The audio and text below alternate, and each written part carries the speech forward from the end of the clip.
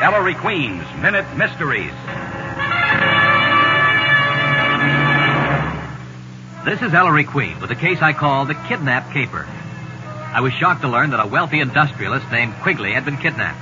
Mrs. Quigley asked me to investigate when she received a strange ransom note in her husband's handwriting. It said to have their son John bring $200,000 in small bills to a nearby park at 10 o'clock that night. But we don't have a son named John, Mrs. Quigley told me. Very interesting, I said. I believe Mr. Quigley's trying to tell us something. In a moment, I'll tell you what.